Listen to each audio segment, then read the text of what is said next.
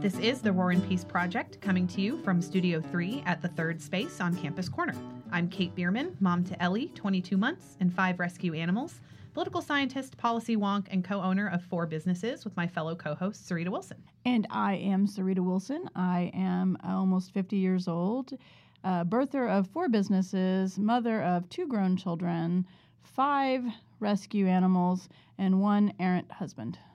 In the introduction of the 1915 serialized fiction story Herland by Charlotte Perkins Gilman, the author of the introduction, Anne J. Lane, writes of Gilman's beliefs, quote, "What we call masculine traits are simply human traits which have been denied to women and are thereby assumed to belong to men. Traits such as courage, strength, creativity, generosity, and integrity. To be virtuous, a woman needs but one virtue, chastity. Quote, women are not undeveloped men, said Gilman, but the feminine half of humanity is undeveloped humans."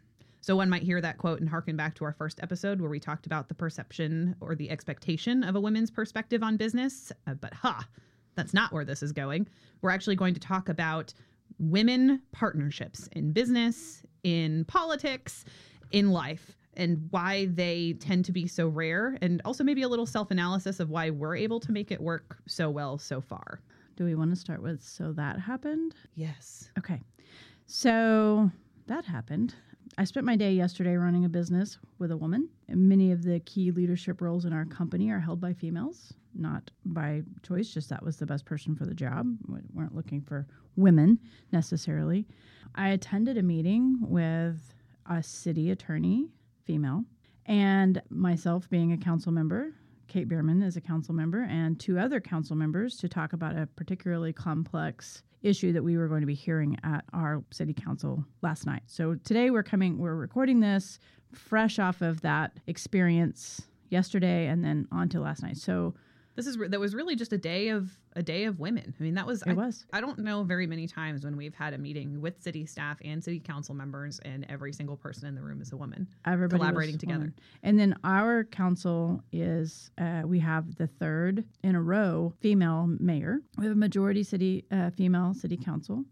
We have a female city attorney, we've gone through this a few times. So it's a lot of estrogen up there, and a very complex issue that we don't go into that part of it. We want to talk about the relationships right now. And it went long, and we had a group of women on one side of an issue and a group of women on the other side of the issue. And it was really interesting to see that variety and the difference in how different women have worked together and how different women interacted with each other when there was disagreement. And I think that was my biggest takeaway from yesterday, is the evening and the actual meeting itself and how we interacted with each other was very different than the meeting we had earlier in the day with 4 female council members who all came from different perspectives and brought different strengths to the table, and maybe even had different interpretations of how we'd go about making the changes we wanted.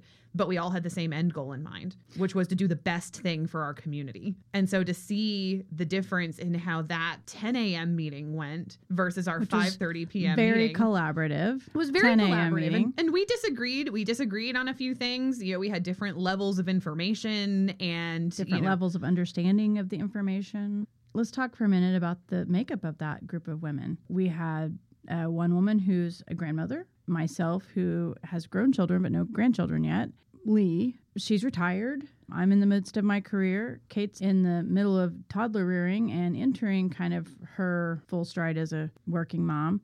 And Allison, who's our other counterpart, has like middle school and older elementary school age kids. Also an attorney, a political scientist, an educator, and a liberal arts, guess who that is? That's me, person. So we have all these different, I have more of a blue collar background. It's just this different walks of life folks in this room. I think why this stood out to me was that, spent 16 years doing a male-dominated career. So not very often in my career have I had so many women personalities to choose from.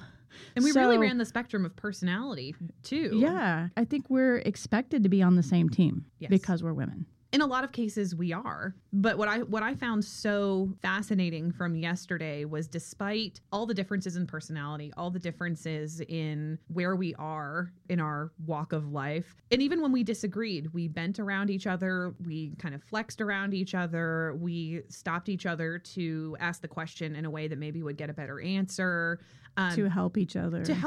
And I think that was the prevailing sense that allowed us to do those things without strife or conflict, was knowing that we were all in it together, that we were all working together towards the same goal. And anything we did that could have come across as maybe a power move or rude, like stopping and rephrasing the question to get a better answer, it didn't land badly because we all knew what we were working towards. And we all knew that was the goal. And we could help each other and pull each other and push each other to get there. And we weren't going to take... Sorry. Go ahead. No, I felt like that was a powerful unit moving together. Even though we were all rowing a different side of the boat, we were rowing in the same direction. Juxtaposed to our actual council meeting, which went really long. It got fairly emotional.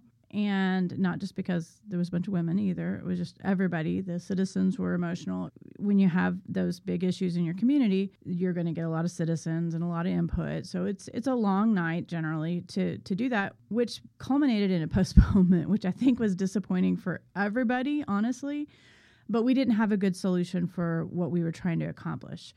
One group of us, one team, and I'm not going to say which team I was on. I'm just going to try to take the details out of it. One team felt we should do things a certain way, and one team felt like we should do things a different way. And the one team that wanted to do it a different way wanted to stop and get more information and make sure everybody was comfortable. The team that wanted to do it, Team A, I guess, wanted to do it now just to get it over with, basically, which created a 10 o'clock, been there for 5 hours situation where everybody was tired and cranky. And some of us handled it well. Some of us did not handle it well. The emotions went crazy. I don't know how much I want to tell about that, but... So I think what my frustration in all of this was, and I think there would be an argument to make that it was happening on both sides, but my big frustration in what happened last night was the failure to assume positive intent and the expression of frustration or anxiety or fear or whatever the underpinnings were. That expression was in lecturing and in shaming, not directed necessarily at our male colleagues who were maybe expressing some hesitation with proceeding in one way versus another, but towards the women. And it was women doing this to other women. We had already decided that this was what we were going to talk about today. And I think what happened yesterday just re-solidified that. Is why are there not so many successful women partnerships in business or in politics or in other collaborative environments? Because we compete against each other and we laser focus on each other and undercutting each other or manipulating each other or undermining each other and not supporting each other or recognizing that, just like when it comes to human rights, that it's not a pie. By undermining another woman, you don't necessarily get more for yourself or make your life better. And so one of the things I wanted to talk about today is, why does this happen?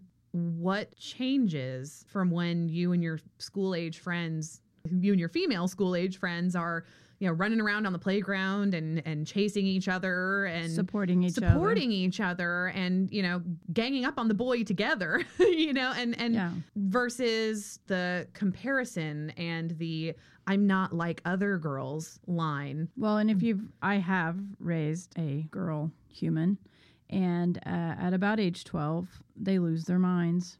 I've raised a boy human as well, and it's not as bad. And I don't know if I can't figure out chicken or the egg. Is it cultural? Is it hormonal? And I think it's both. This is my wonkiness coming out, like trying to find the underlying reasons or identify the variables, as my political science professors would say and my research professors. What are the variables? I think it kind of comes down to the natural nature versus nurture split. We're still animals with biological imperatives, and the evolutionary underpinning of competition between women is the competition for a mate. At the same time, the nurture side, we as women are conditioned from a very early age to compete against each other instead of against men, or instead of simply bettering oneself. And so being forced to break through that, or deciding to break through that, I think is part of what makes that magic bean that makes our partnership so successful. Is we both espouse a lot of the traits that one would prize in a man, and we prize those traits in each other. A lot of girls, I know, they're told that they're bossy, or those masculine traits start getting pushed out and on a cultural level early. And sometimes it's hard to look around and see other bossy girls and know where you fit with that other bossy girl. I think that women aren't necessarily taught to withstand aggressiveness either. So one of the things that makes Kate and my collaborative relationship work well, I think, is that both of us can throw the spaghetti at the wall and be creative and have these great ideas, and we support those even if we disagree. And we can disagree openly to each other, and we can be aggressive to each other. I don't know, aggressive may not be the greatest word, but that's the one that keeps coming. Or firm. Strong in our positions. Yeah, so maybe that, even just talking about this right now, I'm seeing that aggressive keeps coming out when it's actually just drawing a strong boundary or having an opinion. Mm-hmm. That makes me aggressive, where that would make maybe a man just a man in business doing whatever, telling you what needs to be done. And one of the things, back to our story of, so that happened last night, the emotions ran high. There was a moment where I ended up being emotional. Did you yell? I yelled. There was some yelling. It wasn't real loud, but it was real firm. It wasn't loud because your microphone was not turned on. My microphone was, they turned me off. But I slammed my hand on the desk and I pointed. These were my big aggressive moves. All you needed to do was stand up and you'd be Nancy Pelosi. I would be Nancy Pelosi. But I have said on that dais where the men have done exactly that, and there's not been any, not really even an eye blink at that. And after I did my little song and dance, we had people getting up and talking, constituents and citizens getting up and talking about how we need to not be emotional. And we need to not chastise each other. And it makes them uncomfortable. Actually, one guy said it made him uncomfortable to see us chide each other. I have never heard anybody say that kind of behavior made them uncomfortable when we were more male-dominated council. And those same things happened. While I was a little surprised by I was tired. The reaction from last night. But at the same time, I saw it for what it was, which was a culmination of like 2 years and 4 months of seeing a totally different standard for the men on the dais versus the women. There was no pushback against the male council member who felt the need to apologize on our behalves. Oh, yeah. For actions when that we turned we our took. back. Whenever it was being suggested that we outlaw abortion in our community. Right. We've seen that double standard in a number of ways. I was right there with you. Like, I was sitting there cheering. I was like, being lectured to is not an appropriate way to handle disagreement. Disagreement is fine. Right. But don't undermine and lecture and shame. Just disagree. Just disagree. Just disagree. Absolutely. Just disagree. I think this leads really well through adolescence into adulthood when we're working in a workplace with a group of people, whether it's in city council or in a job. I think one of the reasons why women have been so conditioned to compete against each other or to undermine each other is because when there historically has never been more than one or, heaven forbid, 2 seats at the table for women, we've been taught to fight for those scraps versus asking why there aren't more chairs for us in the first place. I firmly believe that competition between women hurts everyone. Absolutely. Not just women and not just each other. It hurts women generally. It hurts workplaces. It hurts men.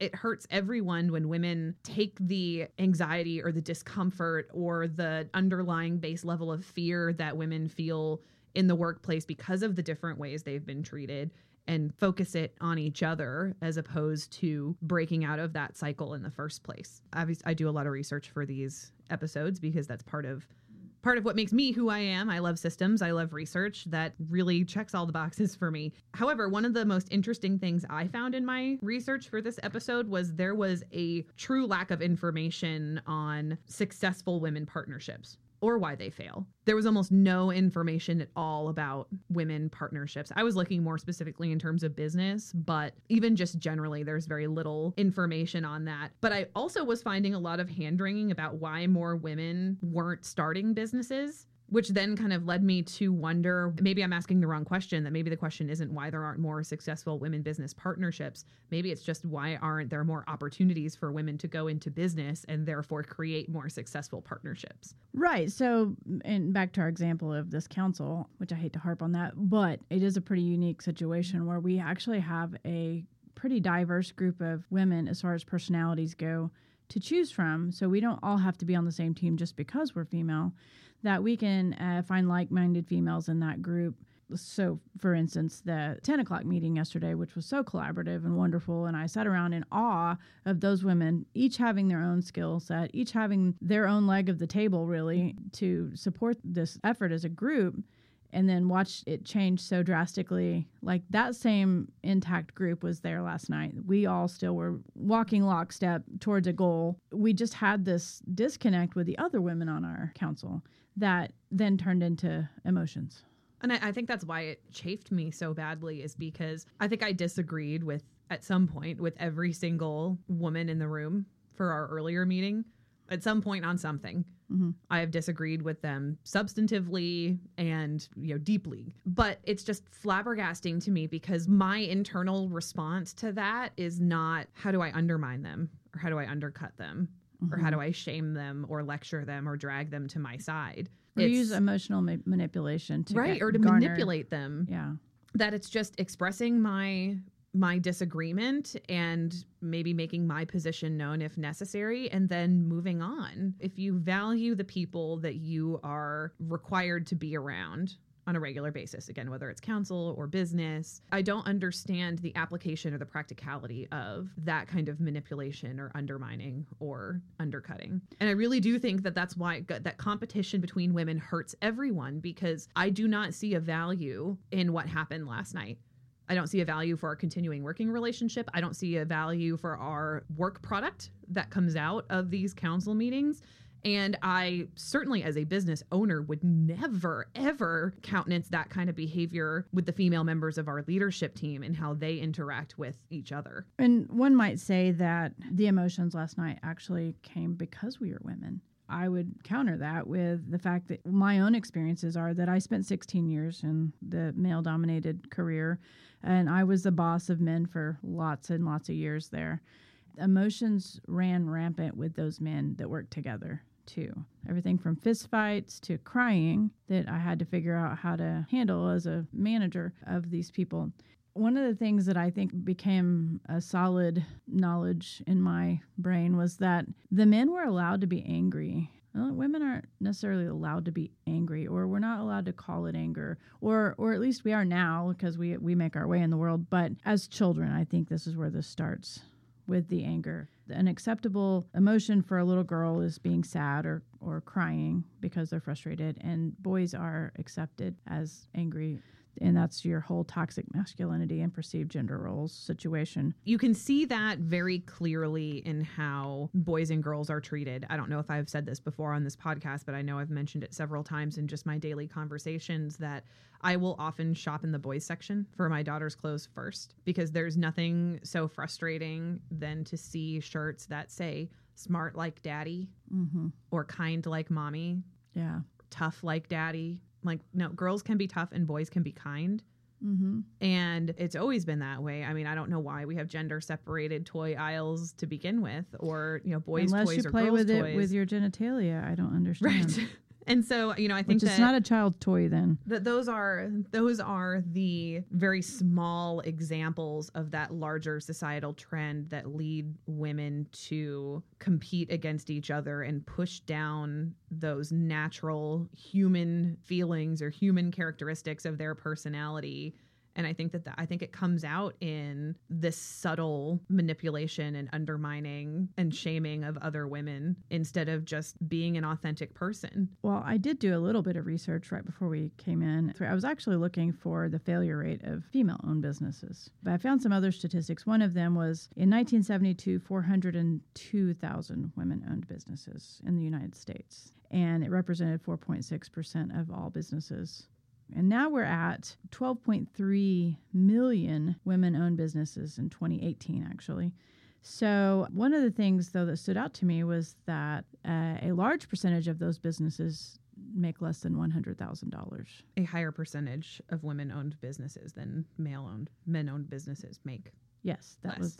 was it. So that tells me that a lot of women, I think Kate actually made this point to me and I'll steal it from her, but is that women tend to make these choices as being a business owner to probably pay for things for their family or pay for, creating a job for themselves instead of an empire. Or that is a symptom of and a product of some of the workplace inequalities that women experience on a daily basis that they simply choose to not do anymore.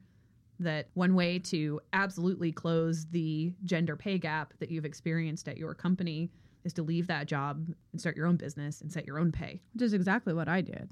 Or to set your own hours because you're still the primary caregiver for your child. Right. And I've made several career decisions based on what my kids needed when they were smaller. One of them, I'd changed jobs within my company to be in a different town so that I could take my daughter back and forth to school. Both my kids have a father, so I don't know why this was left to me to do, but it was for whatever reason. And I was the most logical choice, so I just made career decisions that accommodated them.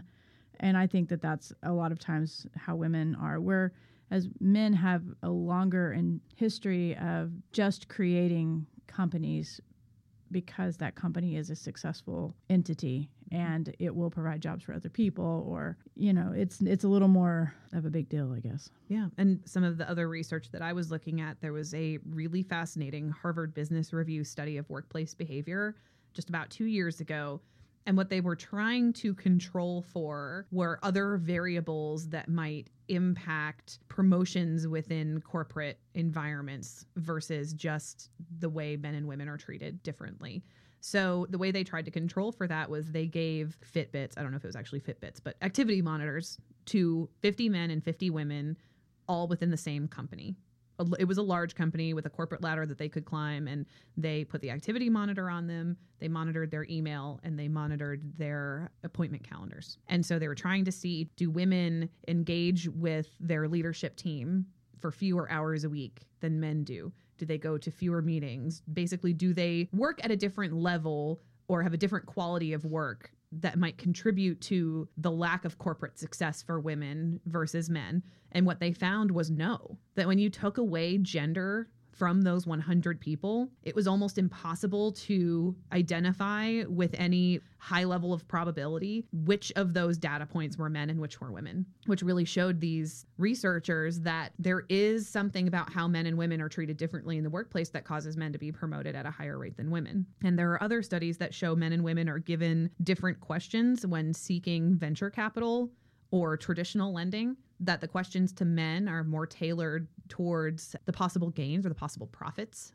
of a business, possible growth, whereas the questions for women were far more focused on possible losses and, what length of runway do you need in order to prevent failure, that they were way more pessimistic questions to women and way more optimistic questions to men. And that kind of goes back to the chicken and egg or the catch-22 scenario that Sarita was mentioning, which came first. I assume that because there are mostly men sitting in those deciders chairs and asking the questions of potential startup business owners, that influences that. But at the same time, we're not going to get more women into those seats if they're not given the opportunity to do so. And so it doesn't surprise me that so many more women are opening businesses, because there's nothing like taking your destiny into your own hands. We've actually helped a few friends kind of continue their businesses that they had started and kind of give them advice and those kinds of things. One specific is a woman, one is a man. And so we were kind of bantering back and forth to each other that, did we ask different things of the man over the woman? And I don't think we did. So I'm wondering if women were in those roles more often, would we have more opportunities? And then that begs the question, would I feel more comfortable as a woman going in and asking for venture capital from a woman? Would that be more comfortable for me? Not because of that overt, oh, it's a woman, I feel better. It's not a pelvic exam. But if it's a woman, would she ask me more questions that would be suited for what my business is actually going to do, produce, or serve? I don't know if I would feel differently, but I can see how many others would. So I can definitely see. Well, that I do know, just anecdotally, that my banker, my very first loan that I got was a woman. she was very helpful. And she sat down and talked me through what I need to know and what I need to ask. And so maybe I felt more comfortable with her than I might have with a man. That's why it was successful. Right. I don't know. But I think you should go to the What You Wish You Were Reading. Yes. So I found a What I Wish I Was Reading for the two of us. And I think this might actually be one that we do read and maybe review in its own podcast episode. Because as I said a little earlier, when I was doing research on this, I was really surprised at how little information or research there was on successful women business partnerships, with one exception. One book. There is one book written by a pair of successful business owners. They've been in business together for 12 years. They were actually middle school best friends. Oh. And went into business together after they got done their schooling and decided they wanted to get into business together. And it's been 12 years now. And so it's called Power Through Partnerships: How Women Lead Better Together by Betsy Polk and Maggie Chotas. I apologize if I have mangled that name. And so it is a discussion of their business partnership and the magic beans that makes it work well for them, and 125 interviews with other successful women business partnerships. Maggie is more of the operations side of their business partnership, and Betsy is more marketing and outreach. So kind of more business growth, business development, and does this sound like anyone you know? And so they learned how to magnify each other's strengths by communicating, being flexible, and leaning on each other, which is also something I think that women have been, in a weird way, been told not to do. It's be emotional, kind of be woman-like, be all the things that women are supposed to be. Protect your bubble. But don't protect each other. Mm-hmm. That we're still supposed to be doing all of this kind of on our own. So they also sought out and profiled other successful women partnerships. And truly, this was the only book that I could find that was specifically geared towards women business partners, that was actually written by a pair of women business partners. I can't wait to read it, honestly. There are lots of books generally on business partnerships, just not gender specific. And there are there's a decent amount of information out there by individual people, some individual women, about how to engage in partnerships. But I really wanted to hear from a pair, because you never want to hear one side of it. I mean, one side of a business partnership might love it, and the other side might be like, God, when can I get out of this? That's not us. I That's swear. Not us.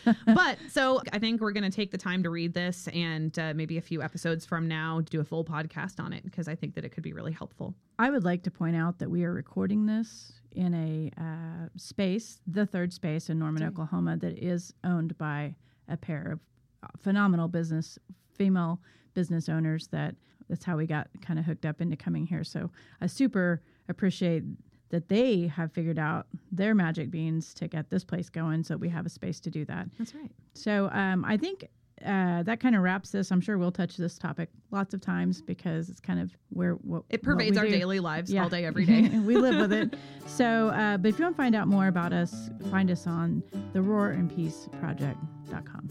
Or, of course, you can always email us at roarandpeaceproject@gmail.com.